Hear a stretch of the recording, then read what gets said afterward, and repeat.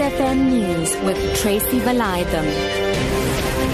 7 o'clock, good morning. Clampdown on traffic is looming after what road authorities call a weekend of shocking and unprecedented road carnage.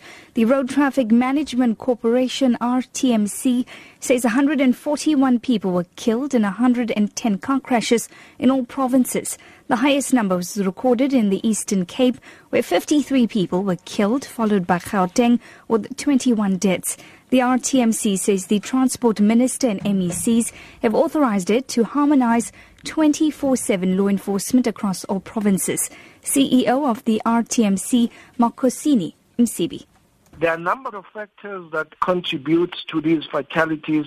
Amongst others is fatigue, speed, unroad vehicles, and indeed it is an issue of alcohol. So we'll be stepping all our activities up to ensure that we deal and root out this conduct. We are therefore calling upon all South Africans to be very mindful of the road safety.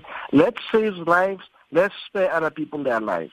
A motorist has been killed after his vehicle overturned on the N1 near Monte Vista in Cape Town.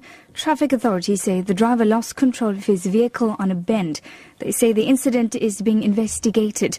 Traffic officials and police are meanwhile monitoring protests in Langa near the N2. This after residents tried to blockade Bunga Avenue with burning tyres. The road remains open for traffic. An independent mediation task team has completed its report into the troubled Rudeport Primary School west of Johannesburg. Gauteng Education spokesperson Pumla Sekonyane says the task team has submitted its report with recommendations to MEC Panyaza Lesufi. It was led by Gift Morane, chairperson of the SA Council of Churches.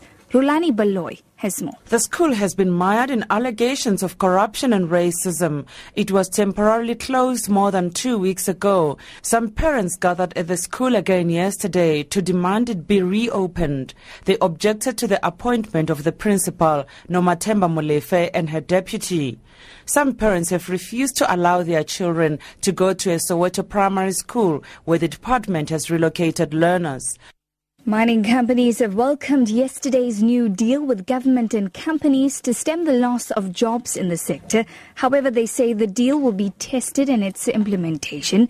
The mining sector confirmed the deal aimed at containing job losses triggered by falling commodity prices and soaring costs. The union that signed include the NUM, Solidarity, UASA and SAMDA. However, trade union AMCU did not sign the deal.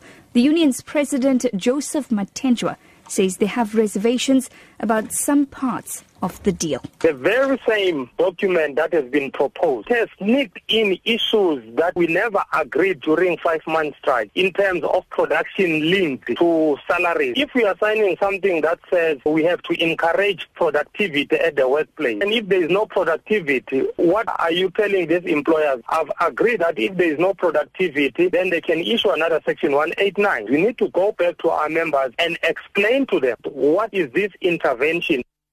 The United Nations says a satellite image confirms that a temple in the ancient Syrian city has been destroyed. This follows reports of an explosion at the Temple of Baal in Palmyra, which is held by militants from Islamic State militants. UN satellite analyst UNOSAT says the image shows almost nothing remains. The BBC's Nick Bryant reports. The blurry satellite image released by the United Nations makes for depressing viewing, for it shows that almost nothing remains of the main structure at the centre of the temple.